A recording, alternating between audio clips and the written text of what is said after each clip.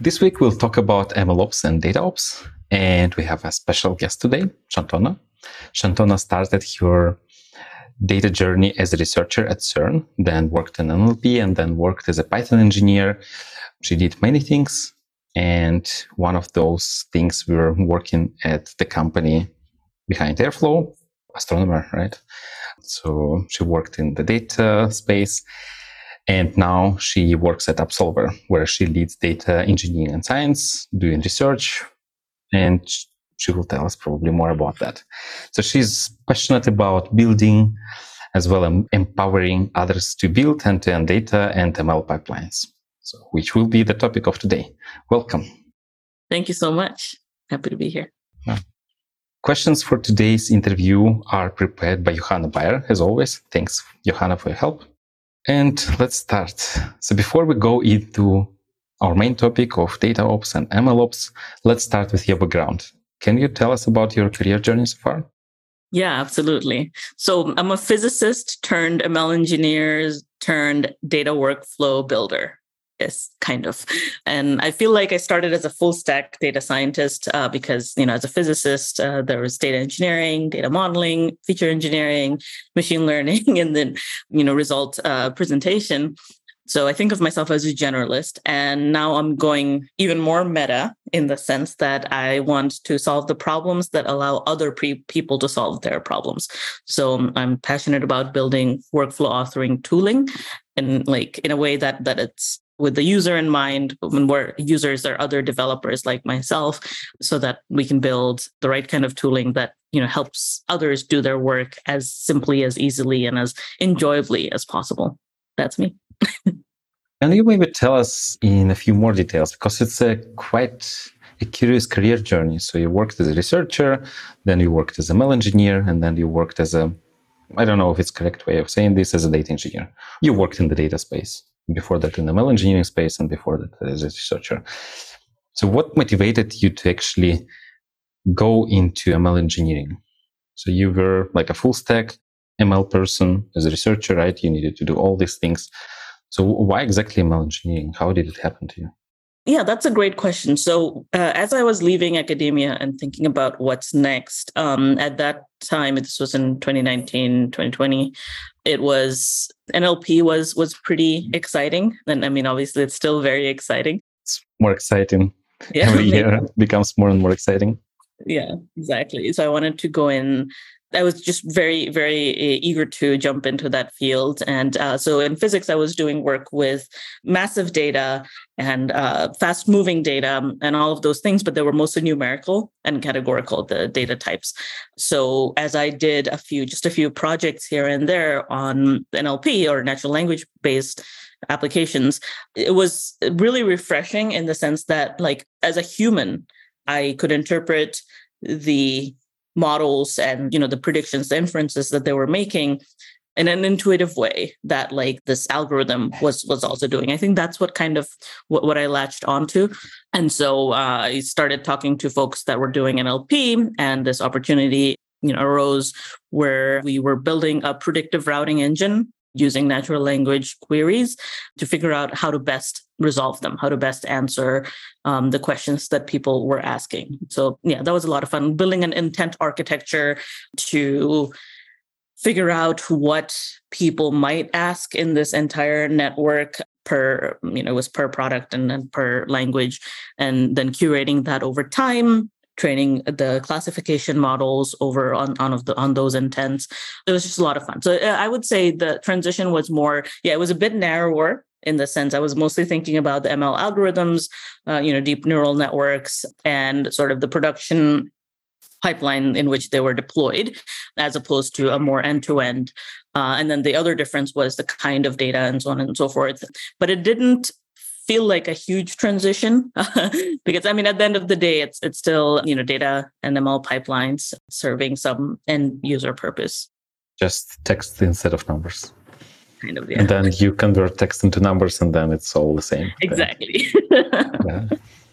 So, and then this is how you ended up being an ML engineer, right? So, because you needed to deploy all these neural nets that you created, you needed to deploy the chatbot, right? So these things needed to be scalable and whatnot. Yeah, exactly. But then you decided to go, I think you said even more meta, right? And focused on more on data workflows. So how did it happen? Yeah, I think, well, a lot of things sort of fell into place, but I started using Airflow at directly as in the production stack, and workflow authoring. So it all sort of comes down to like how your pipelines are orchestrated, right? Or if the orchestration is abstracted away, that's even better. But like a lot of the engineering component of data and ML pipelines has to do with, okay, what are my dependencies? When do things get executed? What do I do when things go wrong? Fallback protocols, et cetera, et cetera. So like thinking about the pipeline as as a main asset, as a main thing to take care of, is the direction in which I was going. And I was excited by the fact that this was Astronomer was a company that was sort of managing that Airflow OSS. And it was just I also joined the data team very early as it was being formed. So there was a lot of open, green fields, open opportunity as far as what we were going to be able to do. And the component of that job that was most fun for me, which maybe I didn't even realize when I was joining, is the user research aspect of it. So I was now thinking beyond the use cases that I had come across, be it particle physics or NLP, to, okay, what is everyone else doing? What is everyone else trying to do with Airflow, or more generally, what are the pipelines? What kinds of use cases are there? So I really enjoyed like learning across domains, across industries, what folks were trying to do and what their pain points were, and that like got me more and more excited to solve these problems. And that, sort of following that thread is how I ended up at Upsolver. SQL is kind of the lingua franca, right, of data.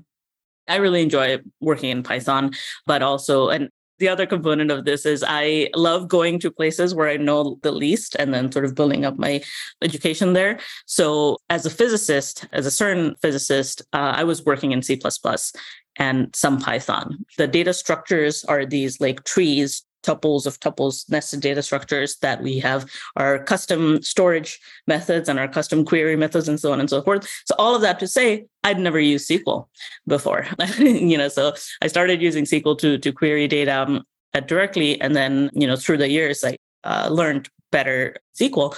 And so I wanted to see, so that's part of the motivation actually to coming to Upsolver is we author pipelines, or in our platform, you author pipelines just as SQL, and you just define the outcomes that you want. And then everything that needs to happen to make that possible is handled by us. And of course, we have, it's our own dialect. So we have these like keywords like sync versus unsync that sets a dependency that allows you to say what the dependencies between pipeline components are. So yeah, that's sort of like the thread that I followed. Mm-hmm. I never used Upsolver, so I only receive sometimes marketing information from you in addition to webinars, but I never actually seen the tool in practice. But what you described sounds similar to DBT, right? So you have a bunch of SQL queries, and the tool looks at these queries and figures out in which order these queries need to be executed. Is this a correct assessment? Yeah, that's a fine analogy to draw. DBT is a good partner of ours. So there's definitely an Upsolver plus DBT story.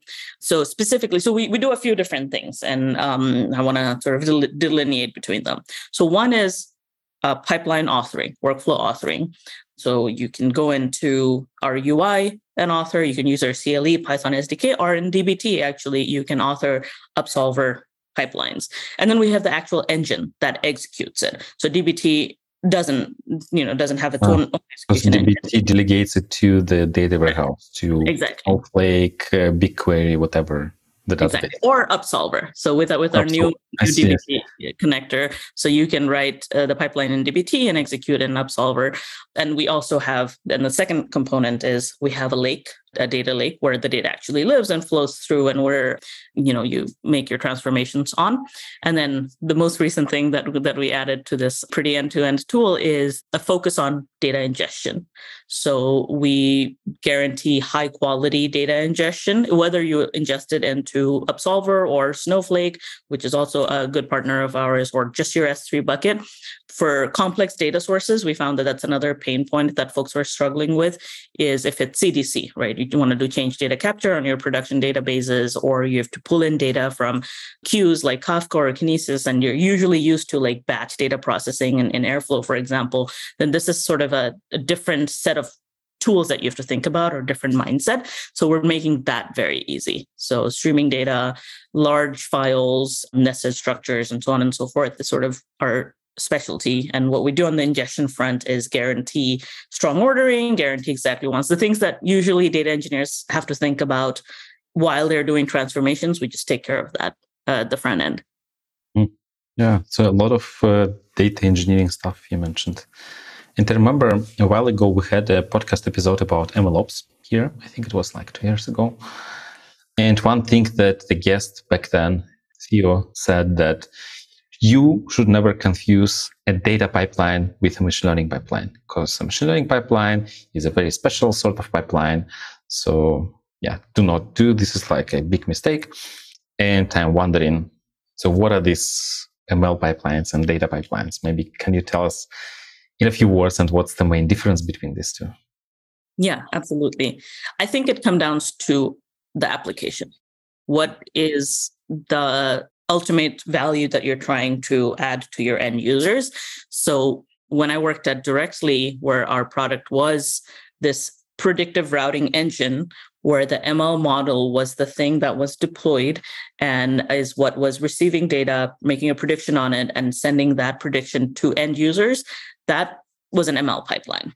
The data engineering aspects of that were very ML focused, which is to say, as you said, the question is asked on some UI, then gets sent to, comes through to Directly through RabbitMQ, receiving that question, vectorizing it, doing all sorts of filters on it. That is the data engineering, which is very, very different from, for example, analytics engineering, which is happening, in Snowflake, let's say, where you're, interacting with the data, you're doing SQL transformations and these things. So it's very focused, in some sense, very focused use case, very specialized kind of use case. It can be computer vision or NLP or multimodal models are also very common. It can be numerical data, but still the feature engineering that's happening, you usually kind of, you do the deep dive as an ML engineer or even as an ML modeler. You do the deep dive, you figure out exactly how your data needs to be transformed in order to serve this ML use case in production. As opposed to most data pipelines today, maybe someday this will change, but the vast majority of data pipelines today are serving analytics use cases where you might still have ML as part of the pipeline, but it's not it's not the first class citizen.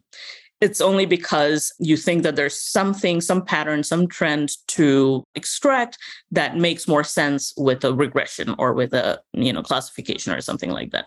So to me, that's difference. Here you're starting with data from different sources. Again, like the sources is less relevant, but once your data is in your system, you're really looking at the data, figuring out how different entities in the data relate to each other. So for example, you get your product data from your application database, you get your CRM data from Salesforce, you get your Zendesk data, et cetera. And then you have to create this model of, okay, what are the different primary entities in my data? What's a mapping between them? How do things relate to each other? And then you try to get to a representation of all of that data that can help serve analytics use cases downstream. So which might be other data engineers on dedicated teams. There are different models, as we know. There's, data mesh, et cetera, different ways in which you can power that. But the main focus is building an understanding of the business and then serving up that understanding to end users. And often the end users are internal,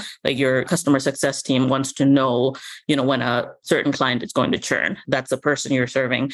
So the other shift there is, who's the persona that I'm building for? So yeah, I agree with the other podcast speaker. I think they're very different. There are certainly elements that are in common. At the end of the day, data is flowing through both pipelines, but it should always be architecture of the pipeline should always be use case driven, application driven.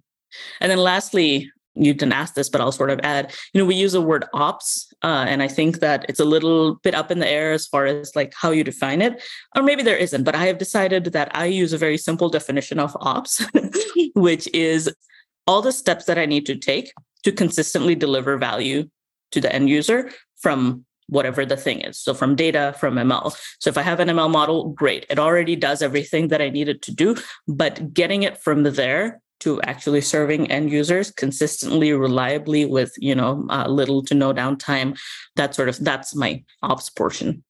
Mm-hmm. So then using your definition, MLOps would be steps you need to take to deliver value from a machine learning model. And then DataOps would be steps you need to take to deliver value from what exactly? From SQL queries? No, I would say from all of your business data, right? Like it's business data. Yeah. Yeah. I don't know. Do you agree that a lot of data applications today are really, we're trying to build an understanding of the business. So like the representation, the final, there's no final state, but usually the parts of your Snowflake database or whatever else database that you're exposing to other users are meant to be a complete representation of all the data in the business. So. Yeah, I do agree. Although being a data scientist, I have a somewhat biased view on this because most of the data pipelines I worked on were more like, how do I transform the data in order to feed it into a machine learning model, right? So then, even though it was mostly a data engineering pipeline, still like last couple of steps were mostly, training a scikit-learn model, right? Or publishing the model somewhere. So for me, my understanding of the difference between machine learning pipeline and data pipeline, based on this experience, were that ML pipeline is a more specialized version of a data pipeline because you have like different steps that are ML specific. Most of the steps are not ML specific, but then you have this feature engineering or like extracting numbers from text, like this vectorization thing that you mentioned, and then training a model, which is ML specific, and then, publishing this model somewhere. So these last few steps, they're ML specific, the rest are not. So for me, the distinction was that it's just a more specialized version of a machine learning of a data pipeline. But based on your definition or based on what you described, it looks like these are quite separate things. One is that you focus more on ML, the other you focus more on business understanding. What they have in common is the pipeline part, right? Which is like all this orchestration, but the rest are different. Is it correct understanding? And they can have the data in common as well. So for example, although we primarily had, this was our ML product was there, we also did analytics, right? So we did analytics, we ran SQL queries on the data that had come in, so all the historical data, and then what was going on with our ML model, like performance and so on and so forth. I think that there's definitely overlap and definitely a close marriage. The way that, definitions are only as good as they're useful, right? So I think the only useful part of the way that I like to think of it is that if you are a data engineer who has been building an ML pipeline in service of an ML product. So let's say not at a startup where you're doing things end to end, right? So let's say at a larger organization, I'm just going to pull something out of the Reddit or something or Netflix where there is a big ML, it's an ML based product, right? The recommendation engine is what's serving the end users. And you have ML engineers that are developing models and deploying models and looking after them in production. And then, there might be separately data engineers or called data engineers, and they're more in charge of what's happening upstream. So that's another way of splitting it up is within the ML application pipeline, you've got upstream data engineers and downstream you've got ML engineers. So that's totally a valid data engineer persona and workflow. The one thing I will say is that data engineer is used to doing different work than a data engineer at a company whose main purpose is something else. So let's say it's not an ML based model, right? Let's say it's really hard to find these days companies that don't have ML as a product. I'm really struggling, but So your end user product is something, it's not Astronomer. Let's go with that one, right? It's just a managed airflow service. There's no ML component to that. So what were we doing as a data team, right? So our focus there was data engineering for the purpose of building business understanding and serving those up. So there we were thinking much, much, much more about how do I represent the data in a way that makes sense to our business partners across the organization, not our ML model, right? So you're thinking human-centrically. You're thinking in terms of like, what is the mapping here? And you're doing a lot more data modeling. You're doing a lot more of those like views and tables that build out. So it's less. Yeah. So as you go down the pipeline, you're getting more denormalized, right? Because you're building these mappings and complex relationships. It's just a very different kind of workflow, in my opinion. And having experienced a little bit of both, granted, like I definitely want to learn from folks who have done more of either, but I wouldn't hire someone who is building data models in SQL primarily for analytics use cases into a data engineering position for an ML use case straight, like unless they were eager to make that switch and unless they were eager to learn whatever gaps there were. Like it's not a one-to-one mapping between those two data engineering roles. Even the tools are different, right? So for ML use cases, you might have tools like, I don't know, Airflow, Spark, like all this, like Kinesis, Kafka, RabbitMQ, all these things you mentioned. Right? But for the first case, for developing business understanding, the tools are different. Like the tools could be dbt, Absolver, and these kind of things. And I think when you were saying that, like here, the main goal is to build a pipeline and develop this business understanding and think like, how do I represent the data in a way that's understandable for business?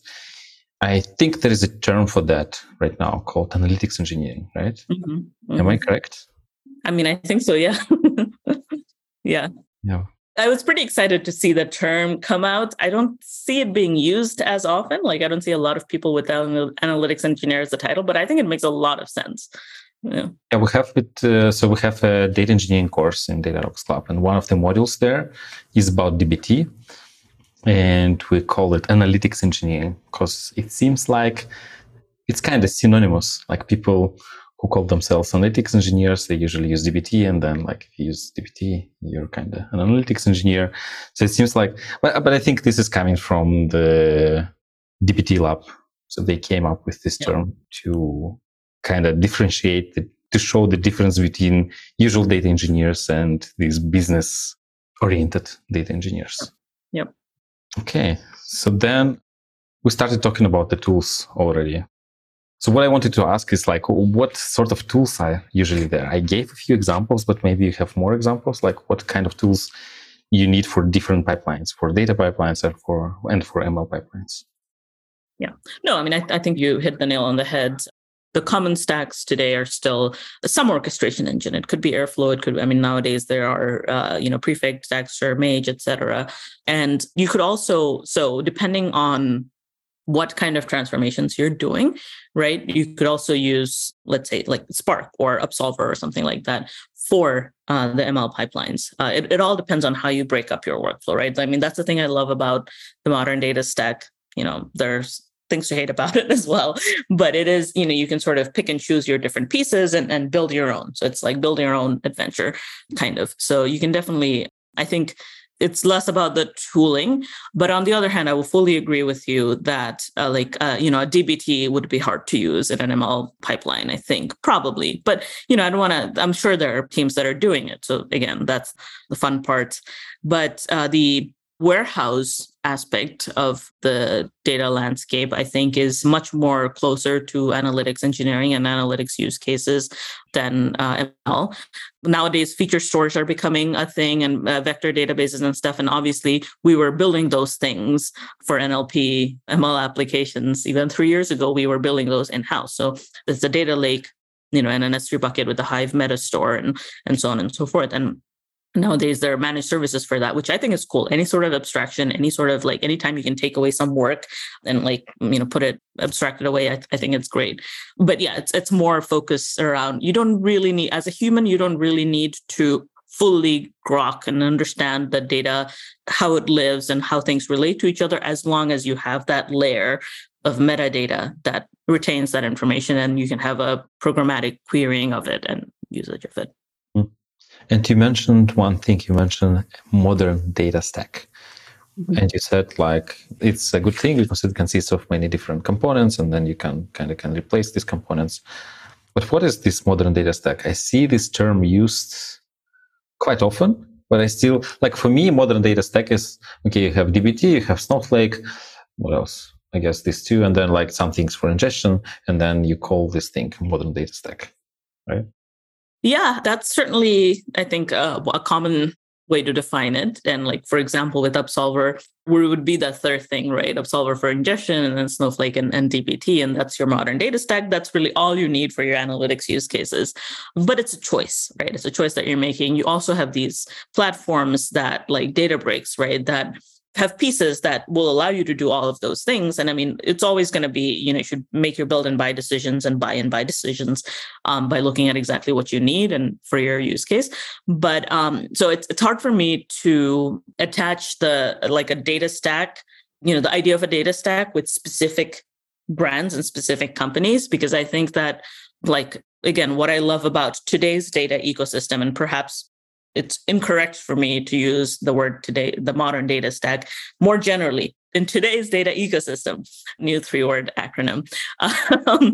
What is cool is that there are these specialized tools that you can pick and choose from.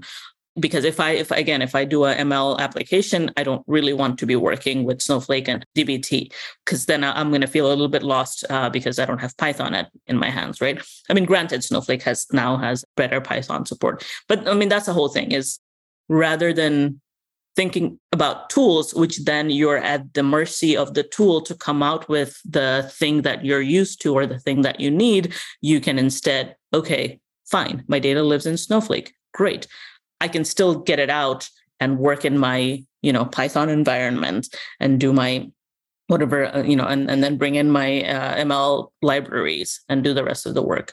So to me, that's the modern data experience. Modern data experience, or you mentioned today's data ecosystem, right? So what are the building blocks of this data ecosystem? So you mentioned Snowflake, which is a data warehouse, which is the place where we eventually put all the data. The data is already cleaned and ready to be used for analytical purposes.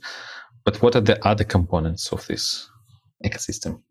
Yeah, I mean, often there is a data lake, whether it's surface to end users or not, as you said, like, and even within Snowflake or a Databricks, there's usually in tabular representation as well, you usually have like a bronze, a silver, and a gold, like a, raw ingested and then modeled and then, marked, et cetera, et cetera. So there's that, and you can sort of choose where the data warehouse comes in that data pipeline. But often before we ingest into Snowflake, we will still stage the data somewhere external in a lake, right? What does it mean to stage the data? I mean, and there are different patterns. And if you use a dedicated ingestion tool, then usually that, I'll start with the definition, right? So data is coming in from some source. It's going to be in a raw format. You pull it in to a place that is meant to be accessed only programmatically and not by individuals, right? So the access controls are programmatic. And then from that data staging area, you pull in the data into a warehouse where it's more human-centric. I don't want to query that source every time you need the data. You exactly. Just pull it once, it's there, and next time you need the data, you take it from that place. Yeah, I mean, that's a way you could design it for sure. You could also it's part of your data pipeline, right? I think the staging area is useful because like it's regular, right? It always, every day at 1 p.m., my data from Zendesk is pulled in to my GCS bucket or my S3 bucket, and then another DAG, let's say Airflow DAG, picks it up from there at 3 p.m. and our dbt model picks it up. And yeah, does dbt work with Lake S3? Probably. I don't know. I don't know. But yeah, I assume so. Yeah, pulls it into my warehouse, right? The staging area is useful because if you do have catastrophic failures, right, then that's a place to catch it. Or if you need to wait for some data, like some services down, and you need to wait for the data and so on and so forth. And like at Upsolver, we're sort of turning that idea on its head, right? We're enabling you to do all of those things, like stopping the pipeline if there's catastrophic failure, or choosing if there are bad quality rows in your incoming data, choosing what to do with them, such as drop or warn, alert, etc. in this ingestion portion, without having to think about the stage, or without having to think about the actual underlying lake underneath it. And we actually we don't need a lake the way that we have written it. The data does move pretty much continuously through without really stopping in Upsolver SQL Lake, but it gets like a lot of the benefits. Anyway, the main thing with a staging area is that it's a holding area. No one's supposed to be learning anything. Like no one's supposed to be querying it. No one's supposed to be making business decision on top of it, but it's like a buffer zone, right? And I think over the years, we've iterated towards more abstracted staging and more hidden staging. So like Fivetran and Upsolver, your data will come in and be staged, but it's within the service, right? You don't have to think about setting up an S3 bucket or a GCS bucket for that staging. So again, abstraction is great. It's kind of happening, but under the hood. As exactly. A data engineer, as the user of Fivetran or Upsolver or other ingestion tool, no. I do not really think about that. It's happening under the hood, but all I care about is that the data is being moved somewhere, right? Yeah, exactly. It. Yeah, the data is being moved into my warehouse or the lake house, basically, the lake that I want the data to persist in and want to be able to query. And if something happens, then I rely on the tool to redo this thing. So I don't physically or I don't manually go to this buffer zone, to this stage to redo things. I don't even know about its existence. The tool just pulls it from somewhere and redoes the work. Yep, exactly. That's cool. That's very convenient. Yeah. Okay, and this is how the data ends up in a warehouse, but it's in raw form, right? We haven't processed it yet. Mm-hmm. So that's the first initial step of our data pipeline. What happens next with this data? Sorry. So when you say we haven't processed it yet, yeah, we haven't done any complex transformations. Yeah. Yeah. What kind of transformations do we actually do at this stage? Do we do any? In the staging/ingestion stage? Yeah. Yeah, I think we don't really think of them as transformations. They're more sort of various cleaning or quality assurance mechanisms. So, for example, this is where we would dedupe your data, right? So the kind of thing that you'd have to later on say, oh, let's do a select distinct on my table. You don't have to do that anymore because every entry is guaranteed to appear only once. And then the exactly once consistency in strong ordering. So those are the kinds of things that we do. The other thing that you can do with Upsolver, I'm not so sure about, Fivetran and others, is this is where you can set your PII strategy, your governance strategies, right? So if you have a field that you want to mask, or if you have a field that you want to hash, you can configure those things through the Upsolver UI. So when the data appears, let's say in Snowflake, which is for human consumption, right? The data is already sanitized in some ways. The things that are hidden. The things that are, any duplicates are dropped, any data are strongly ordered. There is some initial pre-processing, which might be enough for some use cases. So it's already ready for some consumption.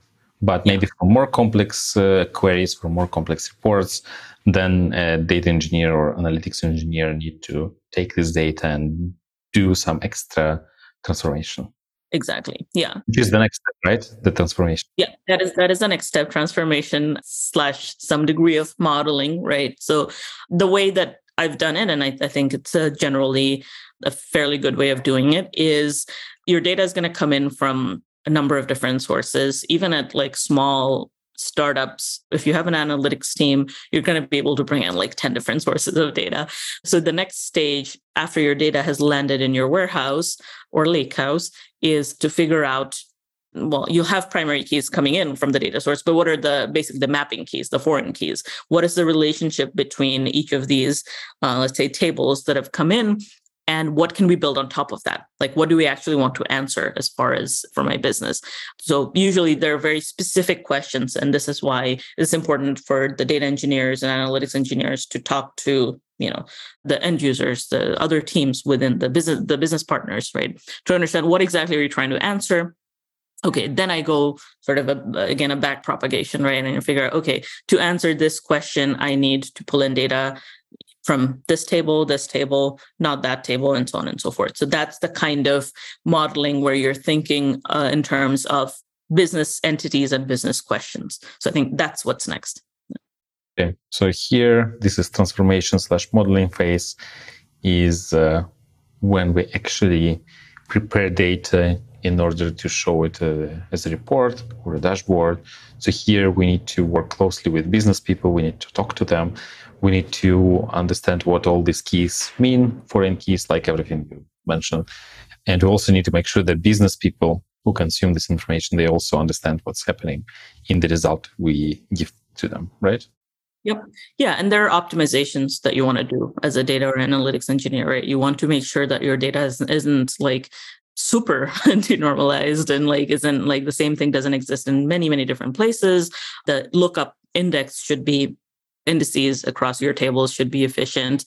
Yeah. I mean, there are lots of things to sort of, so for example, data in motion pipeline, right? If your sources are streaming, then this is the stage where you think about what downstream use cases rely on these streaming upstream use cases and how do I keep them in sync? So let's say I need to combine two different Kafka queues to answer a question, right? How do I make sure that that transformation in the downstream application gets the relevant data from each of those two streams? So, and that's another thing, like sometimes in the batch world, we don't have to think about that, right? Because things are happening in batch, but in a tool like Upsolver, where we're combining batch and streaming and like having the streaming first mindset, then this is where you would really think about like, how do I do transformations that respect and that, stay true to the data dependencies and still answer the questions.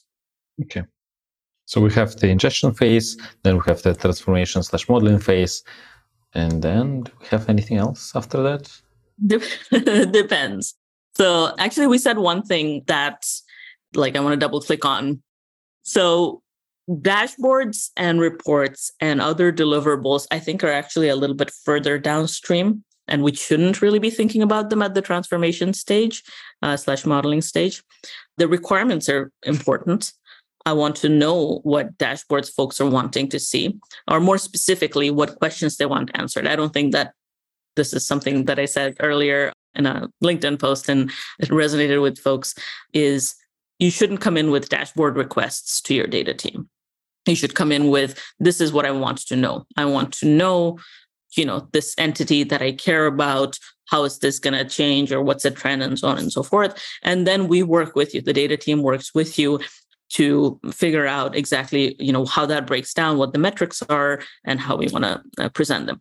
But that whole process is still a little bit further downstream, I think, from the modeling, because you want to get at the modeling stage, you want to get to a place where you feel that the main entities of your business for analytics purposes are covered, are being regularly updated. And then on top of that, so there's a second layer of transformations where you're just going from, okay, I'm taking these entities and I'm just writing the transformation that answers my question. And in some places, this is called MART, right? Or you could go a bit more directly from, those entities into your dashboards. But there's like these two layers. There's ingested data, modeled data, and then there's answers.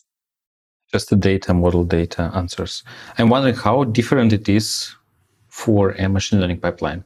Because in ML pipeline, we also have a modeling phase, but it's a different kind of modeling phase. But I guess some things are similar, right? So we might still have some ingestion phase, right? Maybe it's not our team who is doing that, but then somehow it's happening. And then we have the data that we can use for transforming the data in such a way that we can use it in order to train a machine learning model, right? So I guess it's somewhat similar, right? So we have ingestion, then we have transformation, then we have modeling, which is a different kind of modeling, because in the first case, in case of a data pipeline, the modeling is more like what kind of things we have in the database, in our data. But here modeling is actually training the model. And then finally, I don't know, all these other things like serving the model instead of creating a dashboard. So it's kind of similar, right? But the tools we use are different. It's kind of similar, but let's say if my application is an ML application, I don't really need to model the data, as you said, by the entities, right? I don't have to build this business understanding for the ML model to then use that to answer questions. Because by that time, it's already like cognitively simple, and there are other ways to do it, or simpler ML models. So in that sense, it's more the feature engineering or data engineering component for the ML application is more focused around how do I best featureize the data for the ML model, not for human beings again. So I think, largely I feel like it's a matter of who it's for. So the data model that I'm building, who is it for? If it's for analytics use cases for humans, then that's a different mindset, as opposed to if it's for powering an ML model and for a machine to pick up, then it's different. So in feature engineering, you're absolutely right. I have to think about a lot of the same things. I still have to deduplicate my data. I still have to, make sure that if like a field has nulls too often, I have to figure out how to fill that in or, drop or whatever decisions I choose to make. But at the end of the day, my output is this sort of like vector space, right? This large, or maybe it's not that large, maybe it's smaller, but like all of those decisions I'm making as a ML engineer, as an ML application focused person, and I am working with the data to get it to a better form for my machine to be able to pick up. Mm-hmm. And now I'm talking with you and I'm wondering, I guess 4 years ago, or when you were doing the switch from, I think you said 2019, right? So when you were switching to ML, maybe you did not know about all these things, like all these different steps, like ingestion, staging area, and all that. But you were an Airflow user already. So I'm wondering, like, how did you convince Astronomer to hire you with your background? Mm-hmm. Yeah, so I joined Astronomer in, I think, 21. You already worked as a ML engineer for 2 years. Yeah, and that's where I was using Airflow. So it was, I mean, I have the data experience and in physics as well, just writing data pipelines end to end, doing the like data transformations that I needed to do and so on and so forth. So it wasn't really a big challenge.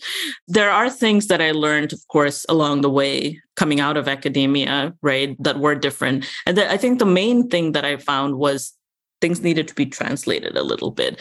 So in physics, specifically in particle physics, we used cron, right? We had a job scheduler, custom built job scheduler that was just like, most orchestrators and schedulers, like underlying, it was just cron. And we had to set our own dependencies and we had to set our priority on like, how important is this job to run? Because the jobs were really, really massive. And like, when does it need to be run by? And then put it in a queue and then it gets reprioritized. So all the same considerations, all the same technologies, underlying technologies were there, but we just had a different, like we had a custom solution for each of the different parts because that's what we needed. Like we couldn't query our particle collision database with SQL or with, pandas or so. I couldn't pull it into a pandas data frame. So I realized, and this is going out to folks who are maybe making this transition now or just trying to think how their skills relate, right? It's not useful for me to say, oh, I have the software, it's called root, and this is where the data lives. And I write this, I open the branch, and then in that data branch, I open the next branch and so on and so forth. That's not useful. That may be what you're doing, but it's not what folks are going to resonate with. If you instead explain that, the tool doesn't matter, but I have this deeply nested data structure, event data, which is how my data is going to be created in particle collisions and how it has to be stored. And in order to do analysis and run aggregates on it, then I have to be able to reach all of the endpoints in my, going back to trees and leaves, but all the leaf nodes I have to be able to reach, and I have to run filters across different events on those properties. And then that's my features. Those are my features. And then I do ML on that. It doesn't matter like we had a minimizer it was a custom built minimization engine to minimize the loss function, right? But you don't have to talk about that. You can say, okay, and then I did this minimization. It was a regression, or it was, whatever else. And this is how I got to the answer. So it's a level of like coming out of the weeds, coming out of thinking about exact tools and, thinking about this is what I did. And this is exactly what you do as well. So you should hire me because I have experience doing this. So even though the tools maybe are not like your typical scikit-learn tool, it was something else. And then the way you access data was different, but still at the end, you needed to access data, you needed to run some modeling, some training process on top of this data. And then you had a model, which is pretty much the steps you need to do now with, SQL and scikit-learn, right? Yeah, I understand. And then you work as a ML engineer, and then somehow you ended up at Astronomer. But you said you used Airflow. So for you, it wasn't difficult to convince them to hire you, or was it? Yeah. I think that having used Airflow was a positive for sure. Yeah, and doing pipelines end to end. And again, like we were just forming the data team. So there were some open questions around what the data team was going to be, like what exactly the charters were going to be. So like some of the work that I did at Astronomer was NLP analyses. So again, ML for the purpose of analytics, so that's different, or ML for the purpose of showing how you can use Airflow for ML. So that's actually like, it was a hybrid role at Astronomer. It's a hybrid role at Absolver as well. The kind of work that I do is really this, like, I write data pipelines. Sometimes I write data pipelines to show how a data pipeline can be written using best practices for a specific use case or for a specific domain. Sometimes I craft those user personas and user stories to say, okay, and these are based off of real people. Like my friend at, who's head of ML at this Series C startup is doing this. I know he's pulling in data from these sources. He's using Prefect for orchestration. He's, those things. So I write a persona based on that. I write a persona based on my friend who is working at this feature flagging A/B testing platform. And he has this frustration around, he's identified a data set that is incorrect. And for the last 6 months, he's been trying to, stop all the downstream applications because they're flawed. And, there's this community. So I write those pain points down and those user stories down. And then I think about how do I solve this using the tool that I want to build and improve. And so then the data work comes in. It's after that sort of market user research. It's after thinking about problems. Then I go to, okay, let me actually write this pipeline, and let me use, Airflow to do it, or let me use Absolver to do it. And now you see that like your pain point is solved and it's simple in these ways. And there it is. And in the meantime, I'm doing data work, right? Because I'm actually pulling in data. One of the analyses I did at Astronomer was building a predictive model on how long a GitHub issue on the Airflow project is going to take to get resolved. So NLP analysis of, the issue title and the issue comments, and then a multi-class classifier on top of that to say, hey, these 10 issues came in, in the last 5 hours. This one's going to take, days to resolve. This one's can be done quickly, so we can prioritize based on that. So, yeah. It looks like there is quite some overlap between ML engineering and data engineering. Because like with the skills you got as an ML engineer, you could just say, hey, like I know how to do this, this, and this. I might not be able to do this thing that you need yet, but I will learn. So hire me. And then, okay, like you seem to be good enough. Let's hire you. And then you just learn all the rest at work. This is how it works. Yeah. And this is why I like being a generalist, and I encourage others to be generalists. It's not like all the words that we use, all the definitions and titles, I think can be restrictive, right? The more important thing is to actually figure out what the work is that needs to be done and what the gaps are between your skill set and that work, and then fill those in. Do you have a framework for doing this? A framework of curiosity. I don't know. I don't have an organized way. Like, what is this term, right? Yeah, look it up, right? This is how it happens. Yeah. Do you, follow some resources online? I don't know, like podcasts or some articles, or it just comes up with conversation with colleagues, or how does it work for you? Like, how do you feed this curiosity, and how do you know like what you're curious about in order to learn about that? Yeah, that's a great question. I don't religiously follow any one podcast or publication, but yeah, I try to, again, build my own adventure from various sources, which if you do, the only concern is vetting, right? How do you vet the right sources? How do you make sure that what you're learning is a good practice as opposed to a bad practice? And that's tricky. But yeah, for that, I mostly rely on, my network of folks that I respect and admire. And I am very unafraid to just ask, hey, like, what do you think of this? Or I read this and this seems like a good idea on principle. Is this what you're doing? Or are you doing something else, and why? So yeah, all of those conversations together with online resources is what helped me learn.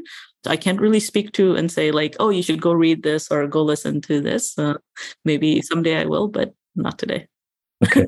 So you just have a pool of resources, you read from these resources or consume these resources, and then for some things you run them by your colleagues, friends, who will tell you, no, this is actually not exactly correct. Right? And then you think like, okay, can I trust the source? Mm-hmm.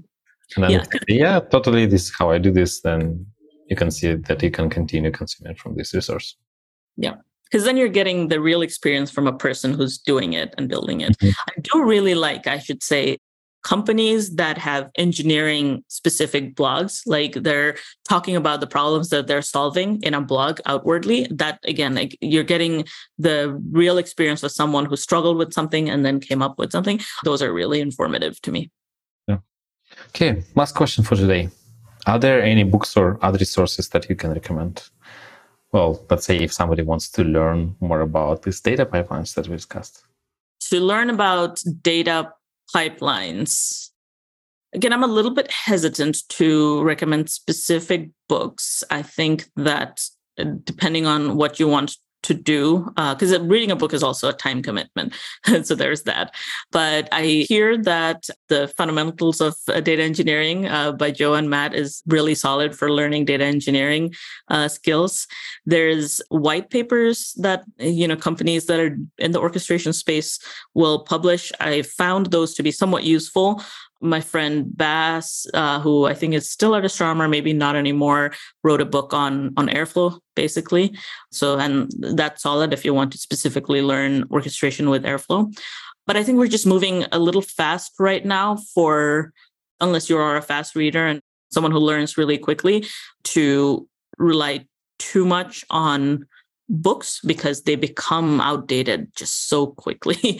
So yeah, just broaden. Consume from other sources as well, like podcasts like yours, talking to folks who are doing the actual work and reading like shorter form content as well. Okay, thanks. That's all we have time for today. Thanks a lot for joining us today, for sharing your experience, and thanks everyone for joining us today too. And I guess that's it for today. Yeah, thank you so much. Yeah, have a nice rest of your day and have a great week. Thank you. Bye, everyone.